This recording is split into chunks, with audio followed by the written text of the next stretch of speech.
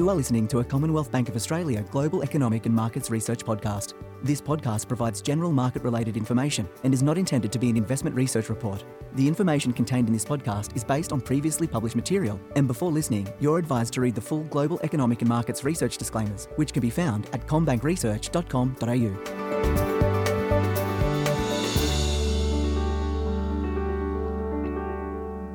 Welcome to the Global Economic and Markets Research Podcast. My name is Belinda Allen and I'm a senior economist here at CommBank, and today I'm joined by Stephen Wu, an economist in the Australian economics team. Stephen, nice to have you on. Great to be here. Now, one of the biggest puzzles that we've been looking and thinking about the last few months has been how is a consumer going to deal with higher interest rates as well as higher inflation. And one of the things that's been pretty clear when we've been looking at the data is just the weakness in consumer sentiment figures, and then trying to work out how quickly or how much that's going to translate into weaker consumption growth. Now, Steve, you've had a look at this in detail and we're going to go through the note, but before we get into it, it's probably just worth highlighting that we did get the August readings on consumer sentiment on the 9th of August, and that showed a further fall in consumer sentiment, down by 3% to just 81.2 points, and it's pretty clear it's in deeply pessimistic territory. But Steve, one of the things that you've been looking at is trying to look at how well correlated weak sentiment is for consumption growth, and one of the reasons why consumer sentiment is so weak. Do you just want to start off with just an overview about why we're starting to look into this? Yes, that's right. So what we've noticed recently, and as you mentioned as well, Belinda, that we have seen a really sharp fall in consumer sentiment. So from its peak levels in April last year, it's fallen more than 30%. That's a really large fall, and it's consistent, at that level is consistent with a major economic disruption. But what we haven't really seen is sort of the same corresponding fall in consumption growth. So actually over Q1, that was fairly solid in terms of consumption growth, and sort of the June quarter so far has also been relatively robust. So there's this sort of tension as to why we are seeing really sharply falling and low levels of consumer sentiment, but consumption actually holding up. So the note that I wrote sort of dives into a little bit of explaining sort of what we actually sort of see from the consumer sentiment index, and whether that tells us anything about consumption growth in the period ahead.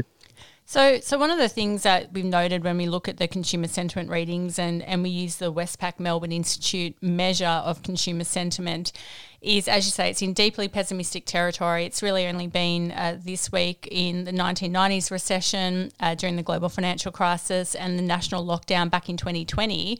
But it's, I guess what we're trying to work out is how significant the relationship is between sentiment and spending. So you've run some regression models, which us economists love, and what have they shown us? Yeah, so what we've seen and what the models show us is that there is a really strong positive relationship between consumer sentiment and consumption growth. So what that means is that, you know, when you see periods of high or rising consumer sentiment, that's associated with stronger consumption growth. And that's been true for over the history of those series. What we also find evidence of as well is that there is some signs that consumer sentiment actually leads consumption growth. So that means that, you know, let's say for this quarter, you see a decline in consumer sentiment that is going to be associated with a decline in consumer spending the next quarter. So what that means is, while we are seeing really weak consumer sentiment now, that should translate over the period ahead, so over the second half of this year, a fall in sort of consumption growth. Now, that intuitively makes sense. You know, these survey asks how consumers are feeling not only about the current economic conditions or their current finances, but also about how they're going to feel about those things in the future, whether or not they're looking at buying a major household item, how they expect their family finances to cope, and the broader economy. And when we're at, I guess, major turning points in the economic cycle, when we have rising interest rates, rising inflation, those answers, you know, should tell us about how consumers are going to react. But what you've noticed, as we just said earlier, is that there is this puzzling gap between sentiment and consumption. Now, what you've also looked at, though, is when you think about other economic variables, does that explain the weakness in consumer sentiment or whether or not there's something else going on? What did that analysis show? So a common question is, well, does the consumer sentiment survey actually tell us anything over and above what other economic variables do tell us? So the first step to answer that question is thinking about, well, what is captured in the consumer sentiment numbers? And so I've run some models and effectively looked at what sort of variables can actually explain the variation that we've seen in consumer sentiment over the history of the series. And what I find is some of the key drivers are things like home prices, equity prices, inflation, wages growth. Those sort of are key drivers to variations in consumer sentiment. And so the model suggests that, for instance, a rise in home prices or in equity prices is positively associated with a lift in consumer sentiment. Now, that makes sense.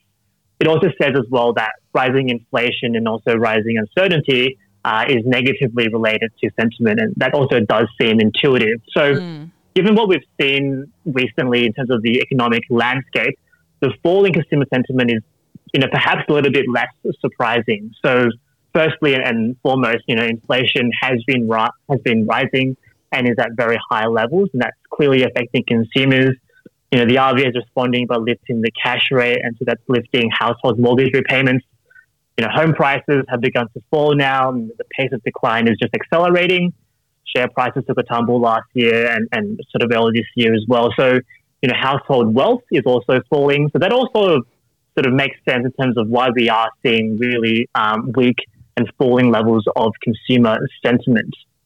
Now, the next part of that question is, well, does the sentiment index tell us anything over and above what we're seeing in these other data points? And so the way you can sort of answer that question is by stripping out the explained variation in consumer sentiment, so stripping out the impact of home prices and stripping out the impact of equities and inflation, then you're left with a sort of unexplained portion of consumer sentiment. And we want to see, does this particular unexplained portion explain any sort of changes in spending? And modeling that I do shows that, well, yes, actually, when consumer sentiment is weaker than what you might expect, given these other economic variables, that is related to weaker spending. And so in a nutshell, what we're trying to say here is that, the fall in consumer sentiment, yes, part of that can be explained by economic variables. Some of it can't be, and that portion that can't be explained actually suggests a downside risk to spending over the period ahead. And we have started to pick that up in some of our high-frequency card spend data. So it does look like some momentum has cooled in terms of spending growth. That's been at very elevated levels, as you said earlier, kind of in the first half of 2022. But now with that economic landscape changing, we do expect some further moderation to come through. And we have seen already that moderation come through for more discretionary items, so things like general retail, eating and drinking out, recreation, those sorts of items. We've certainly seen some moderation in spending growth. I guess one other question is, are there any particular parts of the consumer sentiment survey that are more instructive than other parts? Because there are so many parts to that survey, it's often hard to work out what ones we should be looking at. But are there any ones in particular that are most instructive for the outlook for the consumer? Yes, so I should give a bit of context. So there are sort of 5 components of the headline consumer sentiment index. There are also 2 additional indexes that are constructed using the same 5 responses that sort of respondents are asked about, but they are not included in the headline sentiment index. But all that is to say, the headline index, while it is correlated quite well with consumption growth, some of the sub-indexes are actually better. So in particular, the family finances versus the year ago index and the current condition index, they both seem to be better correlated to consumption and actually better at sort of picking when you are going to see that change in consumer growth. So those are probably the ones to watch out for over the period ahead because they'll be more instructive in terms of how and to what extent consumption growth might come off. And it's obviously going to be very important for us to be watching these high frequency spending data over coming months, given the interest rate lifts that we have already seen come through from the Reserve Bank.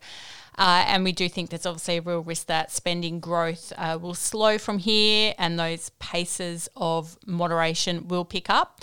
And as a result, we do have the RBA cash rate peaking at 2.6% in November. Steve, it's been great to have you on and run through some really interesting research, because it's been one of the biggest puzzles that we've been looking at the last few months. Thanks for joining. Thanks for having me, Belinda. Now, you can read Stephen Wu's piece on what is down with consumer sentiment, and that was published on the 9th of August 2022 on commbankresearch.com.au.